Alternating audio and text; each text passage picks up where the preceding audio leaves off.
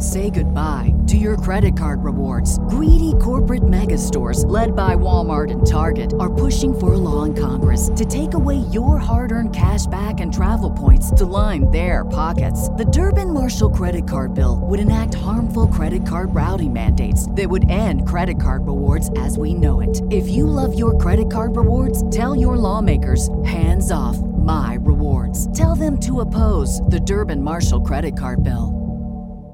How do I intro? I've never done this before. Just kidding. Welcome to the NGMI podcast, or welcome back to the NGMI podcast. Today, we'd like to welcome Jimmy Choi. Am I saying that right? Yes, that's correct. Woo! Cool. What's up, Jimmy? What's going on, guys? Thanks for having me out here. Thank you for having us with you to here as well.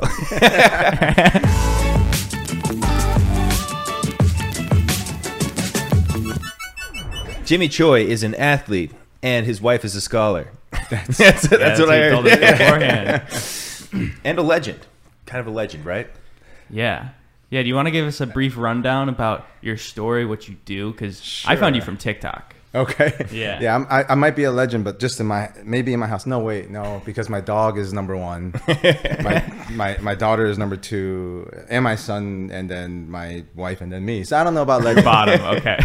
You're all legends. You're just maybe the fifth legend in the household. I'm the fifth legend. You know what? The dog likes me. That's good. What kind of dog? She's a golden doodle. Oh, yeah, cute. so- Those are cute. Yeah, she only likes me because I buy the food. Yeah.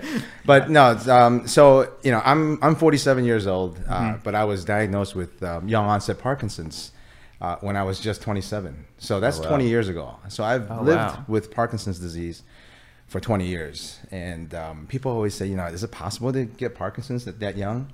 And the answer is yes. While most people develop Parkinson's disease at the age of around 60 years old, there are about 10% of people who develop Parkinson's before the age of 40. So we are classified as the young onset Parkinson's. It's the same Parkinson's, right? It's just that we develop it younger.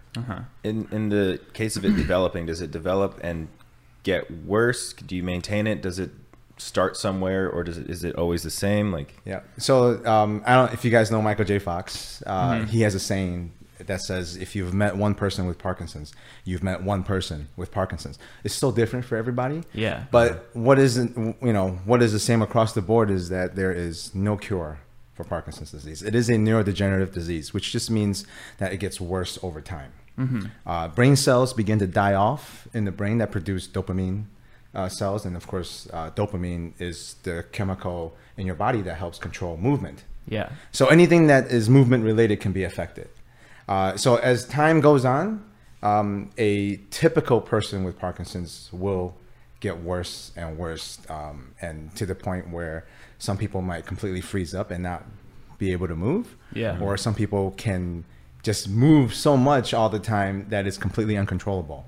Right. So it's like the spectrum is just so wide, right?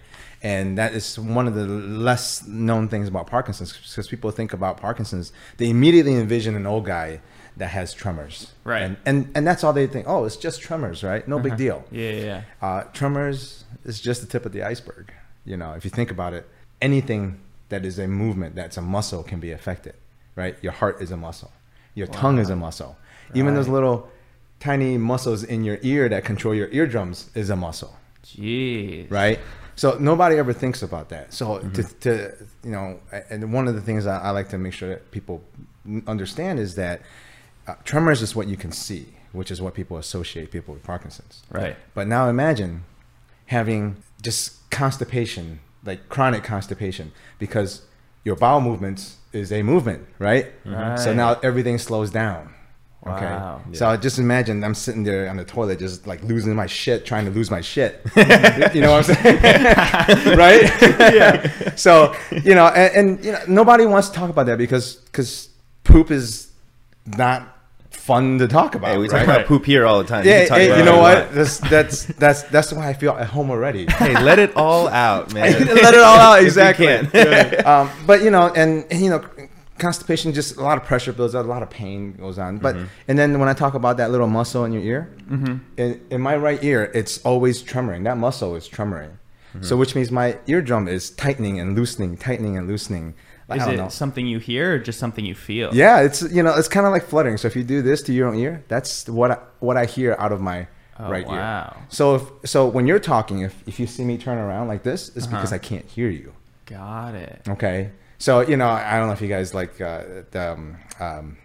the television show How I Met Your Mother, right? Neil Patrick Harris, Barney Stinson, right? Yeah. That one episode, he's like, where he got an ear infection, right? And he can hear his heartbeat. He goes, I can hear my own ear.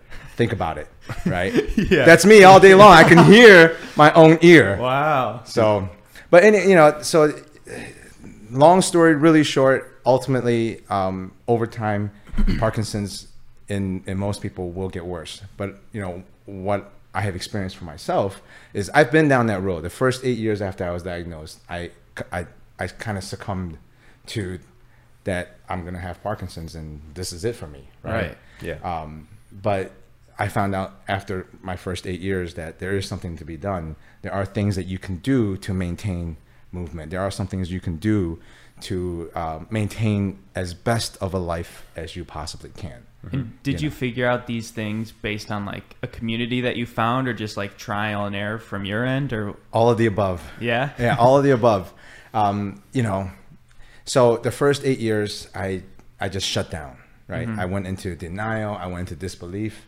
I basically told, I didn't tell anybody, first of all. I didn't even tell my wife when I was diagnosed. Wow. I told her 3 months later because I started taking medication, right? So you were already with her when you got diagnosed? Yes. Yeah. And also, sorry, how did you go in to get it diagnosed? Like how? So it's probably the longest process that I've encountered, and my grandma has gone through cancer. My parents have gone through cancer, and this is like the way to being, because there's no blood tests for Parkinson's.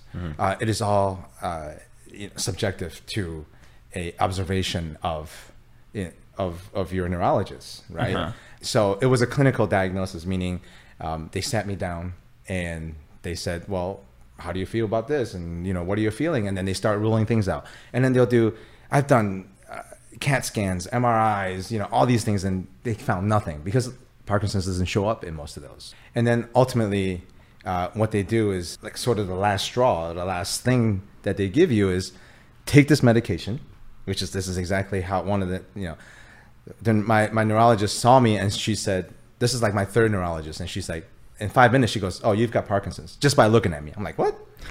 And so she's like, take this medication. And if it works, I'm right. If it doesn't work, I'm wrong. What were the early symptoms that you initially went into the doctor for? So remember, I was 27 years old, Yeah. right? And I was feeling a lot of, I was starting to feel like small tremors here and there, like movement things, like twitches here and there. I was losing my balance. That's first thing I did was I thought that it was stress related. Right. It's everyday life, right? Yeah. Because we've all been in situations where our eyes are just like popping back and forth, right? Yeah. And that's stress related. So it was stuff like that, stiffness, like really, really slow movement. Like I know I can move faster, but I'm like if I'm trying to reach for that water, I know I can get there faster, but it's just really slow, right? And then loss of balance. These were the first signs, but I thought it was just everyday life. Yeah, like you were just getting fatigued from life and work. I was in a stressful job. I was part of the generation that launched the internet, right? And I was part of that movement, so it was stressful. And then for all the young people listening, yes, I'm older than Google. Oh wow! And you worked at Google. And I worked at Google, right? But so those are things that everyday life, and I just never thought to get it checked out. But when I got married, my wife and I got married, and we decided that we're going to try to start a family. And my dad always says, go buy life insurance when you're ready to start a family. So that's what I did. So the nurse that came in to do the life insurance physical, she's like, hey, you know what? I've noticed some things about you. And she can't give me a diagnosis, right? Nurses can't do that, right? Yeah. But she says, look, I do this insurance stuff on the side, but my everyday job, I work in a neurologist's office. So these are the things that you should go talk to your doctor about. And she gave me a whole list of things that she saw and noticed in me. And that's kind of how things got started. But even with give you the life insurance first. So, so she signed off on my physical. Okay. And then yes, I did get my life insurance. Nice. Good. That's a great question too, because now it's almost impossible for me to buy life insurance. Oh, because you've been diagnosed? Because I've been diagnosed. Oh, wow. Yeah. But, that was kind of how the road I got to get diagnosed. But it wasn't as simple as that because, like I said, it was months and months of visits to specialists. Sure. Before somebody had the guts to say, dude, you got Parkinson's. This is what it is. Yeah. What I'm curious why the other two people wouldn't have been able to come out and say it. Like, is it like, has it not been around that long? Or no, yeah, my Parkinson's. So Dr. Parkinson's is the first person that described and named the disease. He just had his 200th birthday, a couple of years ago. Oh. So it's been around for a long time. Or the disease has been identified for a long time. But once again, the stigma is that this is for old people. So anybody that comes in when they're that young, neurologists who don't specialize in movement disorders will tend to stay away from that based on statistics, right? Based on your age, that's probably not Parkinson's. So we'll just stay away from that. And you mentioned Michael J. Fox earlier because he's pretty big advocate for it because he was really young too when he got diagnosed. He was 29. 29, when he was diagnosed. Yeah. So he of course, the Michael J. Fox Foundation is the largest foundation for Parkinson's research. To date, in the last 20 years, they've raised over $1 billion and funded $1 billion in research. In the last 20 years, there's so much progress has been made, but there's still so much work to do. Sure. And then just for full transparency, I do sit on the patient board for the Michael J. Fox Foundation as well. Right on. Sweet. Yeah, I saw you have some photos with him up on the IG. Is he a cool guy? Yeah, he's everybody has a vision of people that they see on TV, right? Yeah. And because of the characters that he's played, everybody's got this sense of him that he's probably the nicest guy and the funniest person you can meet, and that's exactly who he is. That's good. Yeah. Despite what he's gone through, he's living with the disease now for 30 years. And every time I see him, he's always cracking jokes. We can laugh about it, and that's the only way to move forward. One of the things that he's taught me, he's been a really good mentor for me. And one of the things that he taught me, and it's something that I've hung on to for the last 7 years or so when he told me this, is that, if you can't laugh at yourself, then you can't be happy. Yeah. Yeah. So, I'm like, yeah, that's right. It's like choosing a mindset, instead of letting everything get you down. Absolutely. I mean, and I lived my first 8 years in the darkness. My wife calls it the dark year. And she never told me that until, a few years ago when I started making my turnaround, my change, right? Because those first 8 years, I was just busting my butt trying to make as much money as I can so I can make sure that my family's taken care of.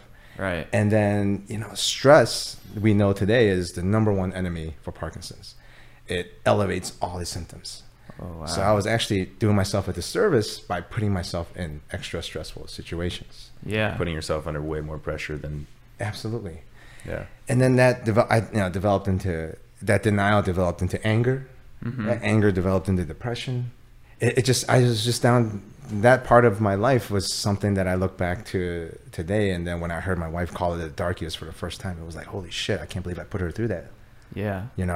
Can't believe I put her through that. And I can't believe she's still with me. Yeah. So what after the 8 years, what got you to the point of like, I need to make a change and switch this around? I was carrying my son down the stairs. He was only 10 months old at the time. And so remember, I was walking with a cane, and I was also 250 pounds, by the way, at that point. I just became so inactive that I didn't do anything. And so I walked with the cane, and then I was going down the stairs. I got my son in one hand. I'm like, I got the railing. I don't need my cane. I'll come back for it later, right? Those are always the famous last words, right? And when you think something like that, I don't need it this time. I don't need it this time, right? But sure enough, my legs didn't cooperate. It didn't move when I commanded to move, and then my left leg proceeded to take the next step, which is down an extra step of stairs, and the two of us went tumbling down. 10 total steps, so an entire flight of stairs. And that was my wake-up moment. When I hit the bottom, I kept him on my body as close as I can. and I try to fall on my back as much as I could down the stairs. But the worst part was, he was okay, thank goodness. But the worst part was when I looked up, my wife and my daughter, my 2-year-old daughter and my wife, they witnessed the whole thing, and the look on their face, that sheer horror, that was enough to just like kind of something snapped at that moment in me. I knew I had to make a change. Yeah. Now, I'll be honest with you, I didn't know what the hell I was going to do, right? Certainly wasn't rich enough to fund a cure for myself, right? Right. Yeah. And I'm certainly not smart enough to find a cure for myself, because if it was that easy, they would have figured it out by now. Yeah. Hey, but you are pretty smart. I don't know. I'm pretty lucky. I'm being in the right place in the right time. I'm pretty lucky, I think. But I'm no dummy, right? But so I figured the best thing that I was going to do is the next best thing for me to do is to just give myself up to science. If I wasn't gonna, there's no cure, so I'm gonna give my body up so we can help find a cure. So I started signing up for clinical trials, as much as I can find, whatever I can find online.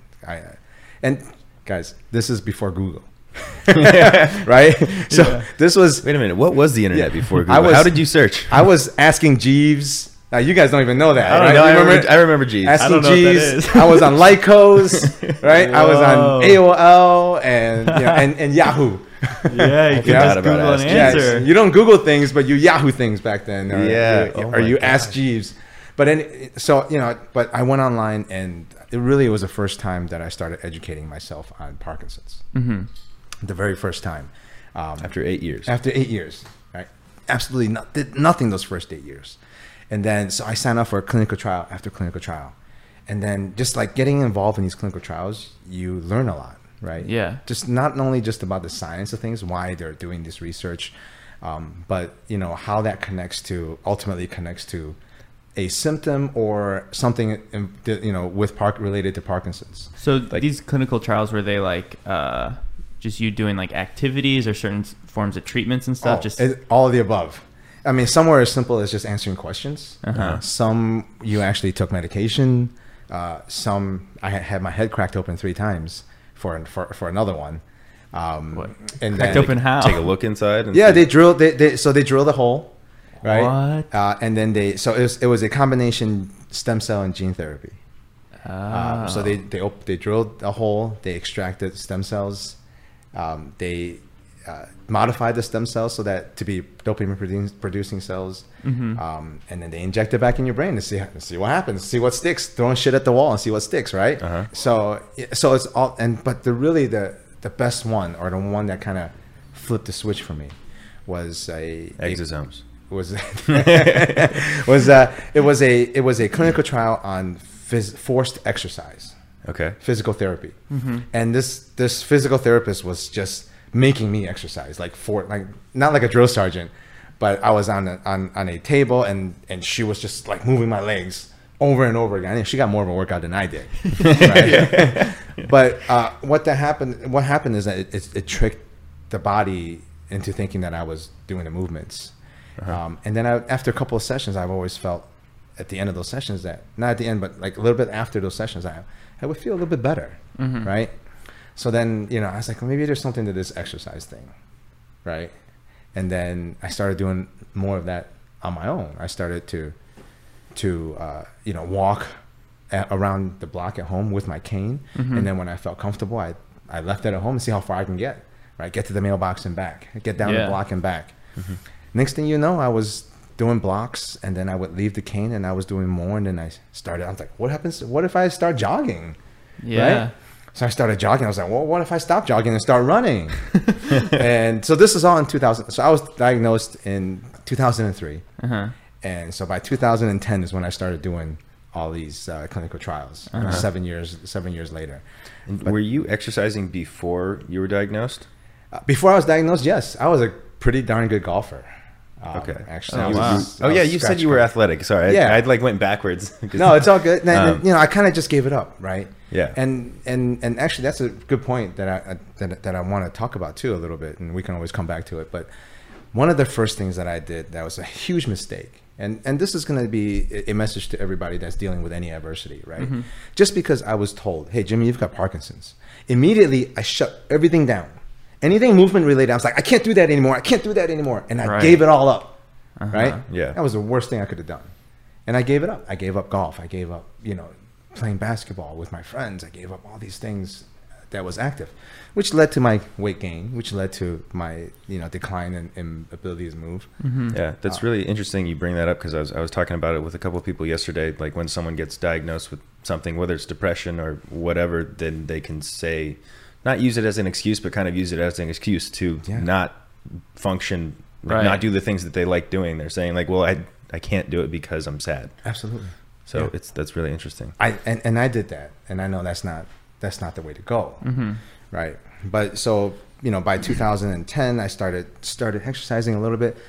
By 2012, I did my first 5K. I've never ran more than a mile, right? Before that, when you do sports, right? You play football, you don't run a mile, right? Right? Yeah, you just run on the field. I wrestled. You do a lot of running and wrestle, but it's in wrestling. You do a lot of running and wrestling. Did I say that right? I did. Okay. Yes. But you don't run distance, right? And baseball, you don't run in baseball. Come on, it's 90 feet. That's it. That's all you need to do. But it was the first time in my life ever that I completed a 5K, and I was like, this is incredible. I've done something post-diagnosis that I've never done pre-diagnosis. Yeah. Right. So I can do That's more. awesome. So to answer really the first question you asked me to answer, to finally get to that point. I don't even remember the question. So to finally answer your question, so up to this point, since 2012, I went from 5K to 10K to half marathons up to marathons. I've completed one ultra marathon, which was a 50 miler. Holy shit. I've done 16 marathons. I've done 104, 105 half marathons. I've done triathlons. I was actually the first person with Parkinson's to complete a 100-mile bike ride in under 5 hours. Wow. So that's holding a 20-mile-per-hour average on a bike. And triathlons, bike running and swimming, right? Bike running and swimming and triathlons. And then, so I did all of those things that I've never done before. I was diagnosed. After I was diagnosed, At Parker, our purpose is simple. We want to make the world a better place by working more efficiently, by using more sustainable practices, by developing better technologies. We keep moving forward. With each new idea, innovation, and partnership, we're one step closer to fulfilling our purpose every single day. To find out more, visit parker.com/purpose. Parker, engineering your success. What's so special about Hero Bread's soft, fluffy, and delicious breads, buns, and tortillas? These ultra-low net-carb baked goods contain zero sugar, fewer calories, and more protein than the leading brands, and are high in fiber to support gut health. Shop now at hero.co. So people now ask me all the time, Jimmy, can you imagine how much faster you might be, how much stronger you might be, or all the things that you could have done if you've never been diagnosed with Parkinson's? My answer is very simple. Is that I wouldn't be doing none of this shit. Right. if I was never diagnosed with Parkinson's, I'd be sitting on the couch watching Netflix with everybody else. Yeah. You turned it into something that benefited you. Yeah. That's great. And having a movement disorder, they say is it affects my movement. So the best thing that I can do for that is to just keep moving. Absolutely. Oh, you're just move. Just move. Nice. So that's what I did. And all of that led to all the other stuff that I've done. And my kids, they grew up when they're growing up. Remember, when I fell down the stairs, my son was 10 months old. My daughter was 2 years old. Right? I was big and heavy back then, but they don't remember that. Right? From everything that they remember is when I started my turnaround. So to my kids, I've always been athletic, sort of a super dad. Right?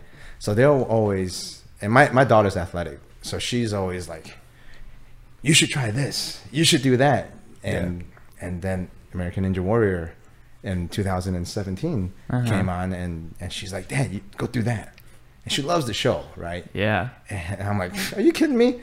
I have Parkinson's, right? What do you need for American Ninja Warrior? Let's see. Grip strength. You need balance, right? You need the upper body strength. I'm a runner. Come on.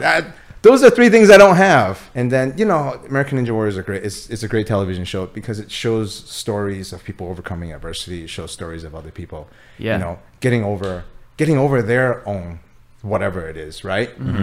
And so we were watching, and then we're watching all these stories, and you see a guy with one leg get on the course, right? You see someone else, that just lost, like is like wearing a was that a colostomy bag? Did I say that right?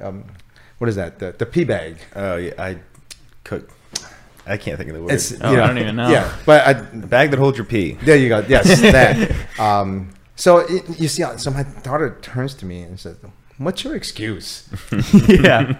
All right. I'm like, holy shit, I don't have one, right? And I can't teach my kids what I'm trying to teach them if I keep making excuses. Right. So I'm like, all right, just to shut her up, I'm gonna apply for the show, right? Just to shut her up. So you applied before even doing any training? I did, yeah. And I had no training. I was like, oh, I just apply, right? And I did. And then they called me and they're like, hey man, you want a shot? I'm like, are you serious? They're like, yeah. Wow. I'm like, okay. So then I have to get myself to a gym 5 weeks to prepare myself. They gave you 5 weeks before filming. Before filming. So when you signed up, you weren't really expecting them to call? Oh, of course not. Yeah, It was just to tell your daughter, you're like, I signed up. Yeah, I was like, there's nothing I can do. Yeah, Sorry. So my daughter's name is Karina. I'm like, sorry, Karina, I signed up. They didn't call me, right? That's how I thought it was going to go down. 5 minutes later, hello? Yeah. Famous last words, right? Yeah. Right? Man, I'm never going to win that $1 billion. Right? Let's see if that wins. No, that doesn't work either. I should have said that before I played the Mega Millions last time. Exactly. Yeah. But yeah, so like I kept pushing myself every time I achieved some type of physical activity, physical goal. It doesn't end there. I keep pushing myself out. So and then since that moment, being an American Ninja Warrior for the first time, I fell in love with the sport. I fell in love with training for it. Because think about it, I have a movement disorder, right? What better way for me to learn how to move my body around than learning how to move my body around? Yeah. Because now Right? we see like the videos that you post are like the peg boards and stuff like that. You're doing everything that is like, it's hard to do because you're fitting a little thing into a hole, right? And that's like, what is it? Doing something that is like really hard to do makes other things easier, right? Absolutely. I mean, if I can move my body around an American Ninja Warrior obstacle course, I can certainly move myself around a table, an end table, right? Stepping on Lego bricks. But just everything about learning movement is and how it relates to everyday life is exactly why I train my body nowadays. Now, I don't run as much as I usually do anymore. I'm no longer doing marathons and things like that, and it's just because I'm getting older. My body I need to live in this body with Parkinson's for the next 30 years or so more. So I just need to make sure I need to preserve my body. So running is like pretty notoriously bad for joints and stuff over time, right? Especially doing marathons and training for a marathon. I mean, you did a 50-mile marathon once, yeah, right? It's I run like 5 miles and I get shin splints. Yeah, and so it just so every time I do something, I try to push it out a little bit. But now that I'm learning how to move my body, it's great because I can start relating everything back to my Parkinson's. How am I going to live, with what I'm being affected by? How am I going to try not to let this disease get ahead of me? Right. So you're faster. You run faster. You move. Whatever you can. And I'll tell you what, I'm not fast, right? I mean, I'll run if I push it, I can do a 7-minute mile. But like my marathons, the fastest I've done was a 3 hour and then I forget, it was 3 hours and 40 minutes or something like that. Right. That sounds very fast. It's not bad. It's not bad, but it's not like, it's not 2 hours and 15 minutes. Right. Sure. Yeah. But I tell you what, I always compared myself every time I'm doing something athletic. I compare myself to somebody else, right? And I've learned over the years that that's really not the way to do it. If you're trying to do things, if you're trying to improve yourself, that's really not the way to do it. You need to be the best for you, right? So in 2015, check this out. I ran my fastest marathon. I crossed the finish line. It was 3 hours and 40 minutes, right? And then at the charity event at the end of the marathon, I met the winner of the race. He ran it in 2 hours and 16 minutes. Okay? And he comes up to me, he goes, "Hey man, congratulations." I'm like, "Hey, thanks." I'm like, "You just like, you're like a rocket out there. You killed it." He goes, "Oh, I did all right. I did good." And then he's like, what was your time? And I'm like, you're asking me what my time is? I'm like, I feel embarrassed, right? 3 hours and 40 minutes. Yeah. And he goes, that's amazing. It really is. I mean it. And then I realized after talking to him for another 5 or 6 minutes, he really meant that it was amazing. So I asked him, I'm like, hey, why are you impressed with a 3 hour and 40 minute marathon time when you just did the same distance in 2:16? He's like, look, I can run this distance in 2:16. It's just because that's how fast my legs move. That's how my body works. That's me. Yeah. But if you ask me to stay out and gut out something for 3 hours and 40 minutes or for 4 hours, I couldn't do it. Right. He goes, so for that, by that definition, you are fitter than I am. You are better than me. Yeah. Yeah. I'm like, what? It's like a mind-blowing moment. Yeah. I'm like, holy crap. Because you have the willpower to stick it through for a longer period of time than. Yes. Yeah. And at the end of the day, it's about how much you want something. Right. Right. Yeah. How much you're willing to give and to go out and actually do it. Yeah. I had a gym coach in school, and whenever we would run the mile, any like track kids, they would run like a 5:50 mile, and he would give them an F, and then like some overweight kid would run a 10-minute mile, and he'd give them an A because they like were putting in more effort. Where the track kids could run a like 5:05 mile, but weren't trying. Right. Exactly. So I've learned in the last few years, it's just all about perspective. Yeah, it's all about you, not what everyone else is doing. Yeah, and when I stop comparing myself to everyone else, right? I mean, I'm never going to win American Ninja Warrior, right? I'm not going to win the $1 million, right? I'm not going to win a marathon, right? I'm not going to run 2 hours. I'm not going to win an Ironman, right? But you did it, and you showed yourself you could do it. You showed your kids and your family that you could do it. Absolutely. Yeah. Absolutely. So I'm just doing the best that I can for me. Yeah. And then at the same time, I'm sharing my journey so that hopefully others can learn. Maybe, if I can help one person throughout this whole ordeal, at the end of the day, when I'm 6 feet under and my family buried me, and if one person comes up and says, Jimmy's made a difference, then that's a win for me. Yeah, well, I think you definitely do, and all the things that you're saying sound so universal as well. Like not comparing yourself to someone else, and only working to better your own well-being and what you're doing, as well as not succumbing to a diagnosis or being told you can't do something and saying, "Fuck you, yes I can." Yeah, absolutely. At the end of the day, and just like you said, right, this applies to, I think if you just look at life in general, right? Exercise is good for you. Yeah. Right. Eating healthy is good for you. Right. And then, not letting something define you, doing the best, giving yourself 100%, giving 100%.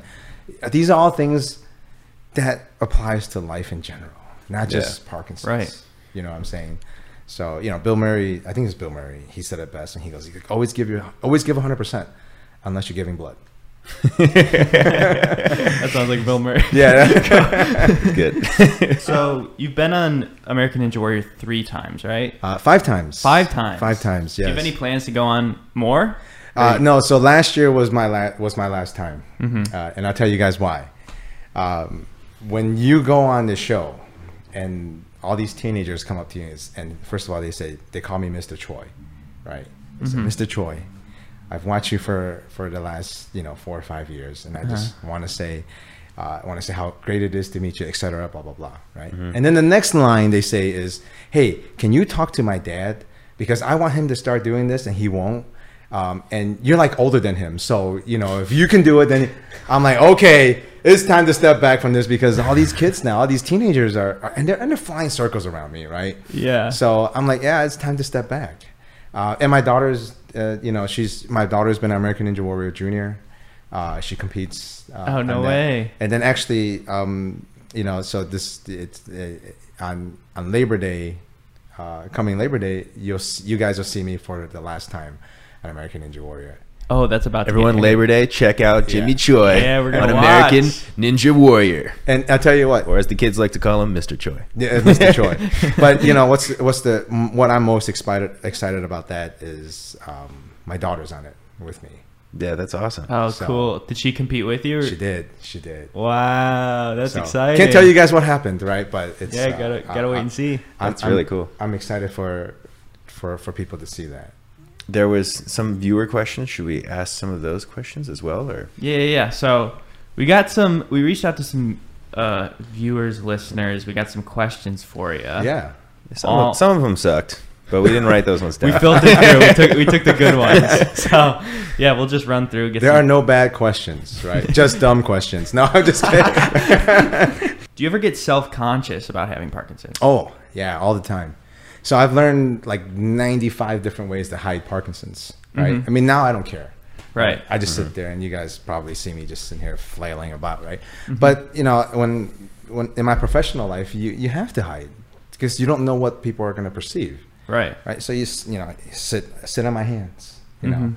When I'm speaking on a podium at work, I do a lot of speaking in front of people. I just hang on to the podium for dear life. Wow. Right. Yeah. And then, so muscle activation actually lessens tremors and things like that. So if you're like squeezing it, you're You're like Yeah. So flexing I'm hard. like hugging the the podium. Right. Yeah. So I Damn, used he's to got a death grip on that thing. He looks Yeah. so buff. Start crushing it. start ripping things off of it, you know. So, but yeah, so yeah, there's a lot of ways to hide the different symptoms. There's this, and check this out.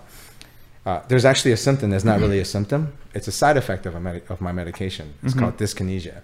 And it's basically a very rhythmic movement, right? So I have to choose when, you know, if I take this medication, I will have uncontrolled rhythmic movements, or I can have uncontrolled tremors, right?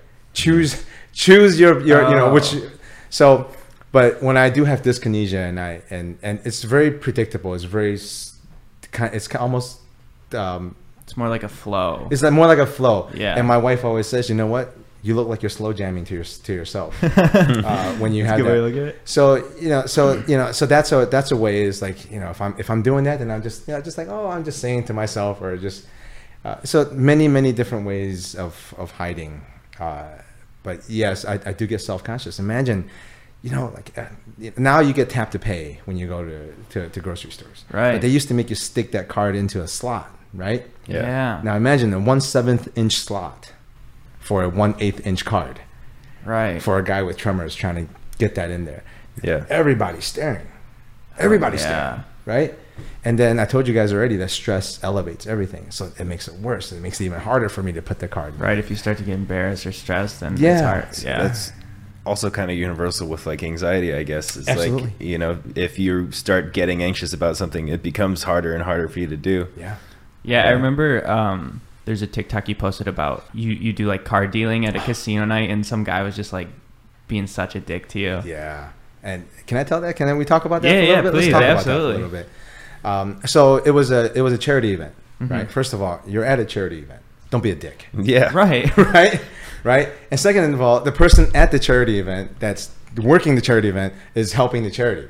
Don't be a dick. Yeah. Right? So, you know, I enjoy playing poker, and then so I volunteer to deal cards, right? Yeah. So then I sit down and I'm the dealer, and everybody sits down, everybody's going to see the tremoring. And I always tell people, I say, hey guys, don't worry about, I said, I have tremors, I have Parkinson's, but you know what? We're here to have a good time. I'm going to deal the cards just fine. Yeah. But this guy sitting in, this would be the 7th seat, right? Uh-huh. And he's sitting over here. So 7th seat is one of the closest seats to the dealers. So he decides that making fun of it would be better than playing the game, right? So, you know, if I deal the card just slightly off to the right or left of him, he'll go, misdeal, you know, and then, you know, and he'll make a big fuss, right? So then the floor person would have to come and it's really not a misdeal, right? But slowing down the game. Right. But I can deal with that, right? You can joke all you want about that. It's dumb, it's stupid. Like I said, I can laugh at myself. Yeah. Yeah. But the next thing that he does is more of a bully action, right? So I don't know if you guys play cards. I don't play much, but like But when somebody makes a bet and you go to call the bet, you have to obviously have the same amount, right? And you know, in casinos they like to use $5 chips or $10 or $25 chips, and it stacks up. So he would slide these chips in, and then he would mimic my tremor and splash the pot, right? And then once the money is in the pot, players aren't allowed to touch it, right? It is up to the dealer to make sure that the pot is good. So he would splash the pot with his chips while mimicking and laughing about my tremors. Yeah. So now I've got to go and stack these chips up, picking up these chips, little tiny chips, one by one, and I've got to stack them up, right? And then, of course, 10 pairs of eyes, 10 players on this table, 10 pairs of eyes staring at me, it's going to make it worse. Yeah. So it's having a really hard time stacking these chips and making the count right. And he didn't do it just once. He didn't do it twice. He did it every time he made a call.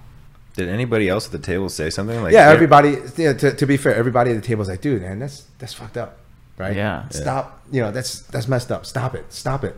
And then people call the organizers over, and the organizers like, hey, sir, it's really disrespectful.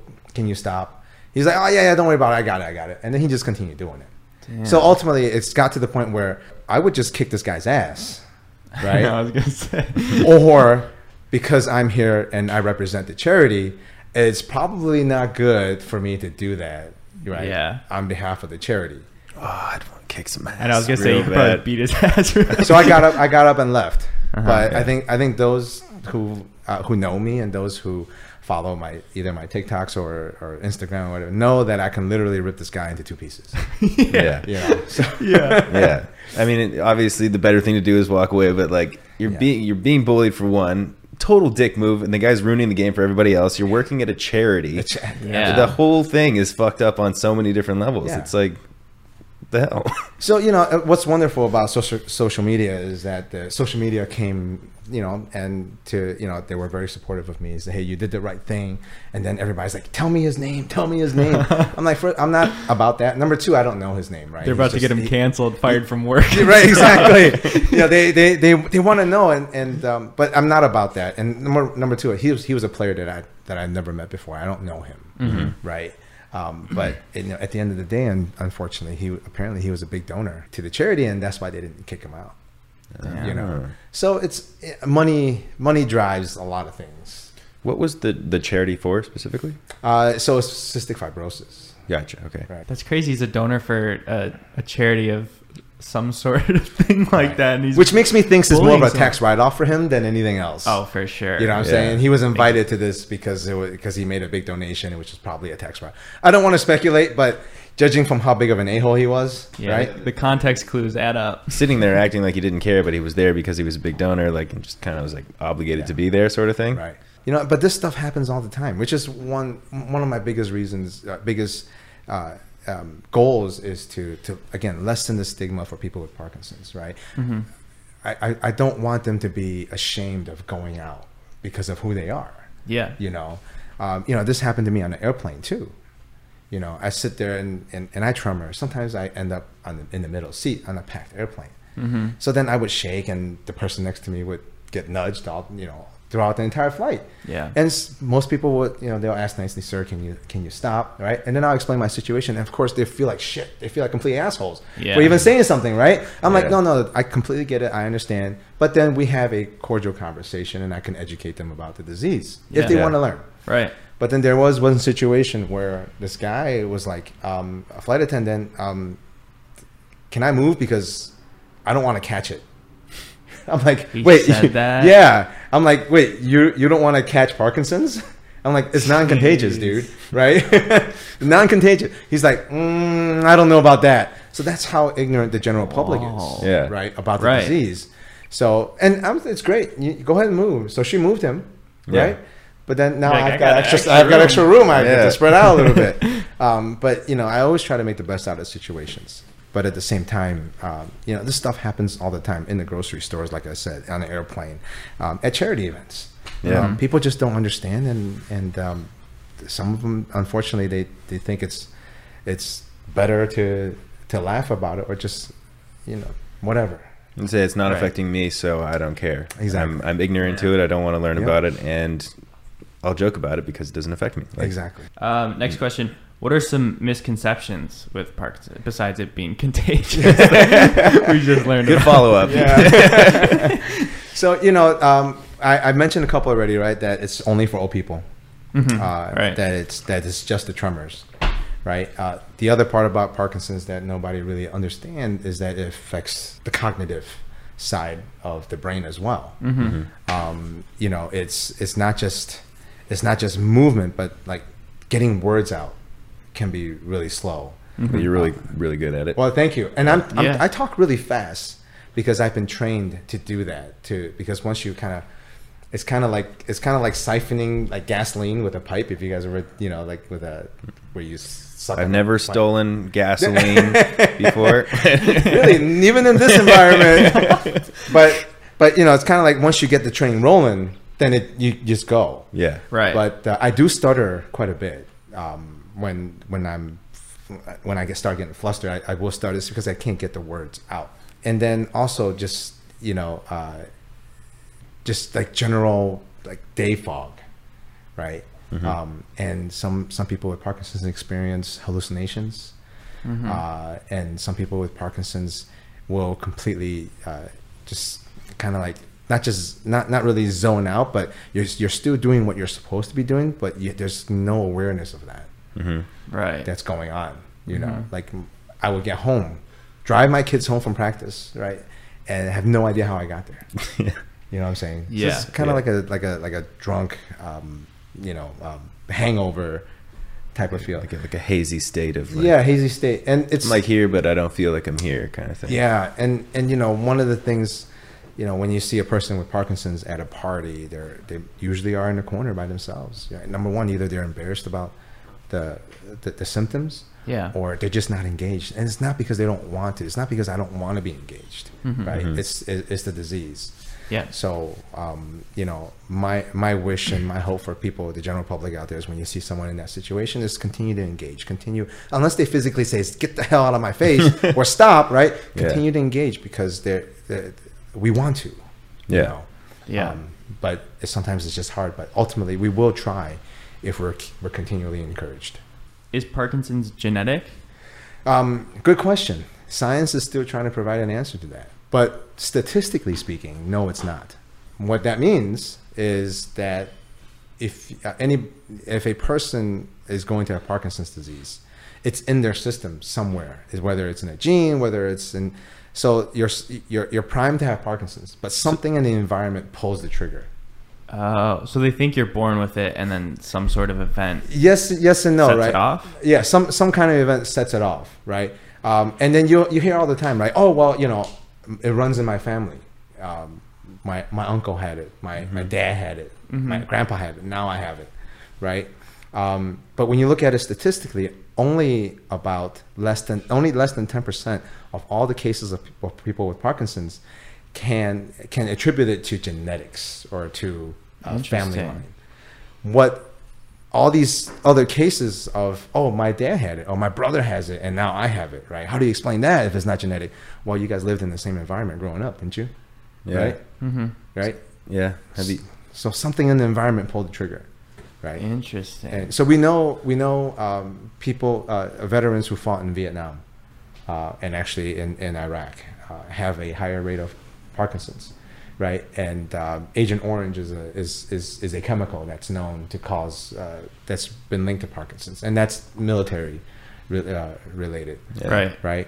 And then there's paraquat, which is a pest insecticide that is linked heavily to people with Parkinson's. Wow. And then head trauma, right? Muhammad Ali is a good example. You get punched in the head too many times. And I mentioned I played football in high school. And I was an offensive lineman, you know, and offensive lineman, you bang your head every play. Yeah. And then back in the late '80s and the early '90s when I played, concussions was like, whatever, dude, just get up, drink, smell some smelling sauce, and get back out there and do it all over again. Yeah. You know, so those are triggers for Parkinson's, and no one can really pinpoint what that is. That's it, related to a movie, but have you seen Christian Bale's Batman trilogy? I have not. They put something in the water and then they activate it with smoke. Okay, that part I know. Yes. Yeah. Yeah. That's what it reminded me of. That part I know. I'm a huge Batman fan, but unfortunately during that Christian Bale era, that was the dark era. That was my dark era, and I was trying to kill myself, trying to make money for my family and things. Yeah. Like that. Well, he's the Dark Knight. So He's the Dark Knight. Yeah, you guys are connected. Maybe I need to go back and watch all those all his movies. Yeah. also, Good. as you said that there is no cure, but they've been doing. You did like a bunch of clinical trials and stuff like that. They're still working towards finding something that will stop it. Obviously. Yeah. So and this might be one of the questions, right? Is that how. And I get asked all this time, so I'm just going to jump right out ahead and say this. People ask me all the time, what is my outlook for the disease, right? Do you think I'll find a cure? They'll find a cure in my lifetime. What I like to say is I'm very optimistic about where the research is taking us, where the science is taking us. And I'm very optimistic that there will be a disease-modifying treatment in my lifetime. Wow. And what that means is, it may not be a cure, but disease-modifying means slowing, stopping, or reversing the symptoms of Parkinson's. Yeah. So if any of those can be done, I'll be a happy camper. Yeah. Because if you ask me, hey Jimmy, can you live the rest of your life in this current state? The answer is yes. The answer is yes. It sucks, but yeah, I can do it. So if it doesn't get worse for me, that would be a huge win for anybody. That would be a huge win. Yeah. And I mean, when you look at like the way technology and medicine has advanced in like a 10-year span, it's insane. So yeah, absolutely. We're always finding new ways of doing research. Yeah. And it is crazy. You found one way that kind of reversed it in a way. Yeah, with exercise. And you know what? It's people look at me and they think, well, it's a fluke, Jimmy. You're a fluke. I'm like, no, I'm not a fluke. I'm one guy that someone stuck a camera in front of once, so people know about. Right. But we can talk about guys with Parkinson's that's walked across America in world record time. Yeah. I can tell you about a guy who did 7 marathons on 7 continents in 7 days, and he lives with Parkinson's. Wow. I can tell you a guy that's on our Olympic rowing team, setting world records on the Concept 2 rowers, right? And he has Parkinson's. I can tell you I can go on and on and on and on. A woman that has run 200 half marathons and 100 full marathons. I can go on and on, but again, someone stuck a camera in my face. But exercise, yes, is the best is the best medicine for Parkinson's. This kind of goes with the people you're listing off, but who's the most inspirational person in your life? The most inspirational person, it has to be. It's kind of cliche, but I think it has to be my wife. Yeah. I think I mentioned, actually, I've done a lot of podcasts and I've actually never said that. So she's going to be listening to this. So honey, yes, this is the first time I'm saying it. But really it's because of everything that she's gone through in my dark years. And then you look at all the photos, right? You never see her in the photos. You see all the videos, you never see her. But she's always there in the back. She's always there when I cross the finish line. She's always there cheering, whether I fall in the pool on American Ninja Warrior or not. One thing that we haven't talked about is that I broke 2 world records during the pandemic. 2 fitness world records, one for burpees and one for push-ups. What was the record? Yeah, so one is for number of chest to ground hand release burpees in 1 minute. And I did 30 in 1 minute. Nice. And then I hate those. Everybody does. Burpees are the worst. And then the other one was lateral plyometric push-ups. So in my entire body over a line, back and forth in 1 minute, and it was 40 in 1 minute. Wow. So I did that, and like if you watch the video and the person screaming the loudest, the person, having the biggest cheer, and it's always her. It's always her, no matter what I do. And then when I'm down, she's there. She's lifting me up. She's my rock. And then when I retired from my professional life, she continued driving to take care of the family and everything. They say behind every great man is an even better woman, and there's no better example than her. Yeah, that's awesome. Wow. One of the questions is, did you have to go off any medication for American Ninja Warrior? No. In fact, they were great. First of all, they verified everything, right? And because the Parkinson's medication that I'm on is not performance enhancement for your average human person. Right. It is actually performance detrimental. If a healthy person takes what I take, I talked about the dyskinesia, right? Yeah. they would not have any they would lose so much control over their bodies. Actually detrimental. So no, it was not a banned substance, and they were very good. They actually gave me actually gave me a cue. So, see, you're about to compete. How much time do you need for your medicine to work? Let's make sure you're at your best. Yeah, very supportive staff over there. One question is, I'm a behavioral therapist and would love him to shout out my PTS. Is that patience? I don't know what that means. I need a positive boost. What does that mean? I don't know. But yeah, shout out. Shout out. Hey, no, it's so it's a behavioral therapist is important. For people ask about my care team. It's not just my movement disorder specialist, which is also my neurologist. It's not just my general practitioner or doctors. It's not just the nurses. It's also physical therapists. It is also occupational therapists. It's the psychiatric help. It's my care team consists of, and I include my coaches into all of that. I have a coach for running. I have a coach for American Ninja Warrior or obstacle course. I have a coach for general fitness. They're all part of my care team. So everybody's important. And thank him or her for the question, and a big shout out. I think it was shout out to my practitioners, to other practitioners, to behavioral therapists. Either way, practitioners, thank you guys all for what you're doing, and patients, keep doing it. Just get out there and don't give up. Yeah. Hell yeah. Sweet. I would like to ditto that message. Me too. And then last question, have you had any injuries since being diagnosed? Injuries related to training, of course, right? Overuse, tendonitis, plantar fascia, pinch nerve, pinch nerve, bad back, but a lot of that has to do with age also. So one thing that I learned, it's very important, is that I don't immediately attribute everything to Parkinson's, right? Oh man, I feel tired today. It must be the Parkinson's, right? Right. No, it's not.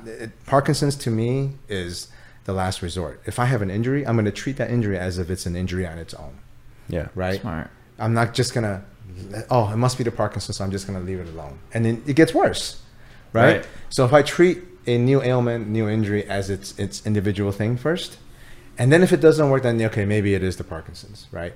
But I find that if I treat something as if it's on its own first, a lot of times I'm able to find either workarounds or alleviate that ailment or the injury altogether. Yeah, I feel like that's really important. Like I deal with a lot of like mental problems, like anxiously and stuff like that, and that's been something in the past few weeks that I've just recently been able to be like, okay, that little pain there doesn't mean I'm dying, or like instead of spiraling into this, like it is the worst thing possible, just focusing on it as his own thing and then being like, all right, solve the problem, right? Yeah, solve the problem. Like you feel a problem, you solve a problem, right?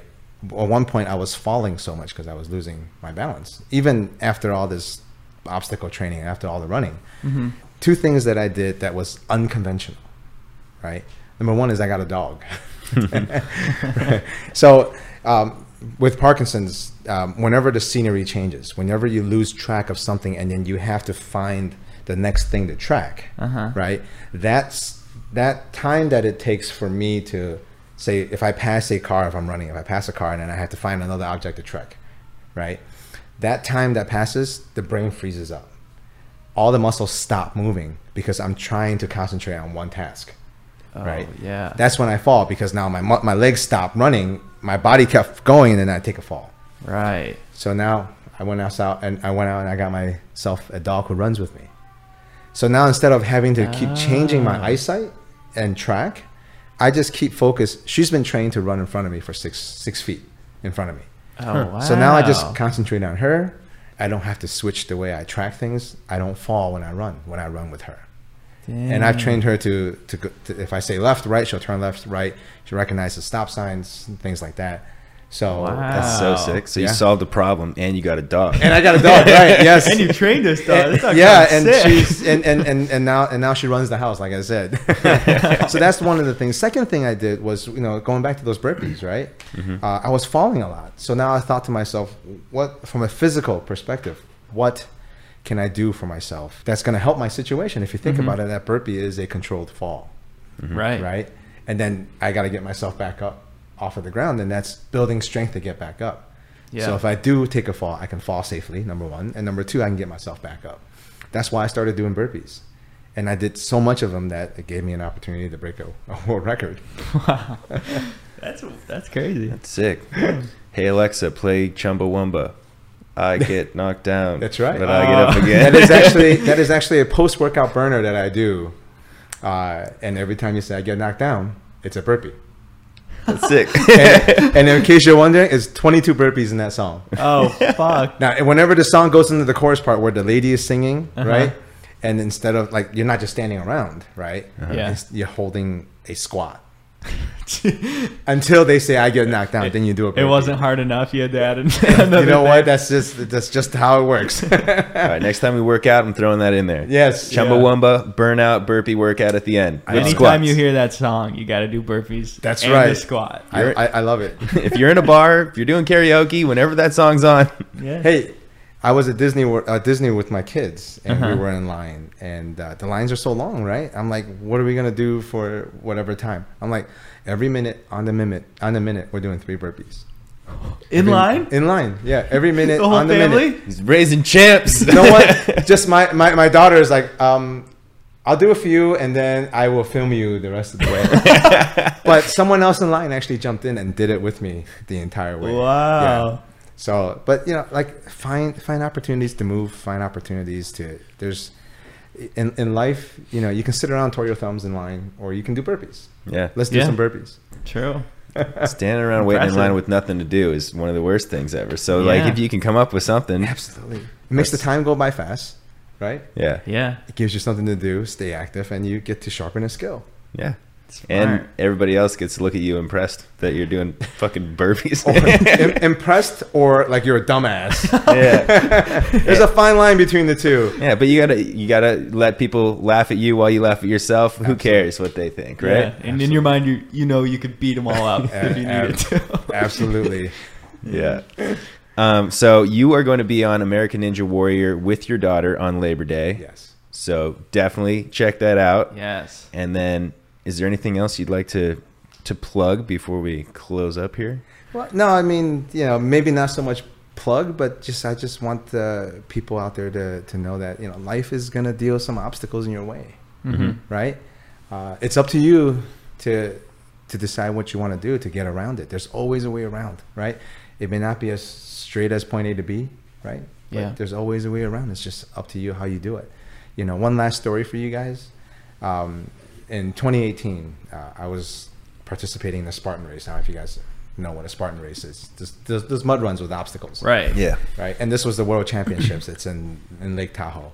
And I train in Illinois where it's nice and flat. Right. Lake Tahoe is, the first 3 miles is completely up a ski hill.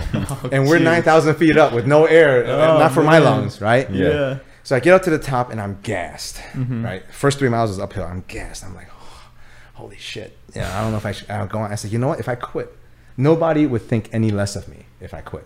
Right. Because I'm here. I'm at the World Championships. I qualified for the World Championships. I'm here. Right. No one would think any less of me if I quit.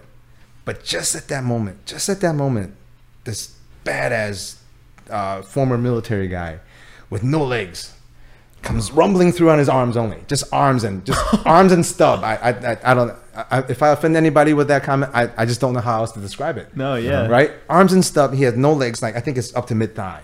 Holy And he was shit. just like, you know, on his fists, boom, boom, boom, boom, running. He went right past me. I'm like, what excuse do I have? Yeah. You know. And then so, you know, I composed myself. Right. I sat there and I looked at that ski lift, bringing people back down, right? I'm like, no one would think less of me if I got on. Yeah. I saw that guy go by, right? I'm like, how do you want to tackle this obstacle? I could be like this guy. I can be like a badass, right? Right. Or I can give up. Yeah. Right? Yeah. I finished. I went on and I finished 4th in my age group. Wow. Hell yeah. That's So, wild. That's it. Never give up. Never give up. Don't be a give quitter unless you have to quit something, Yeah. I guess. Well, or always give 100% unless you're giving blood. True. Well, shit. Thank you so much for coming on. I think Yeah, everything you thank said you. was like really, really what people need to hear, especially in the past couple of years over the pandemic. Oh, like there's so many people losing motivation and quitting and giving up that need to hear what you have to say about not giving up. Yeah. Well, thank you guys for having me. Yeah, thank you. Very inspirational. I feel like I've got to go work out for 4 hours now. go on some run. But. Hey, maybe if you guys ever want to do a YouTube video of you guys joining in one of my workouts. That'd be sick. I'm down. Yeah, that'd be cool. How long are you here for? I don't know if this is doxing you, but you're moving out here, right? Yeah, but when my kids go to college, Gotcha. My wife and I will be out here. Sweet. But yeah. Cool. Well, Collab. let's go. I'm down. Yeah, it's always a lot of fun, and at the end of the day, it's not about who wins or loses or whatever. Let's all have some fun. That's something the guy who knows he's gonna win says. But no, thank you guys for having me. It's always an honor to be asked to share my story, and for you guys to give me the opportunity on your platform. I really appreciate it. Thank you. Absolutely. Well, Thank we you appreciate so much. you telling it on our platform. Like we're happy to have you here. So thank you so much, Jimmy. And now, shall we say it? Shall we say NGMI out on the count of 3? Yeah, we have our outro. We say NGMI out. Oh, do we extend it though? Do we do the long out? Yeah, out for like 3 seconds. For 3 seconds. All right, I'll do the best I can. All right. He says NGMI, then we all say out. Okay. All right. NGMI out. Perfect.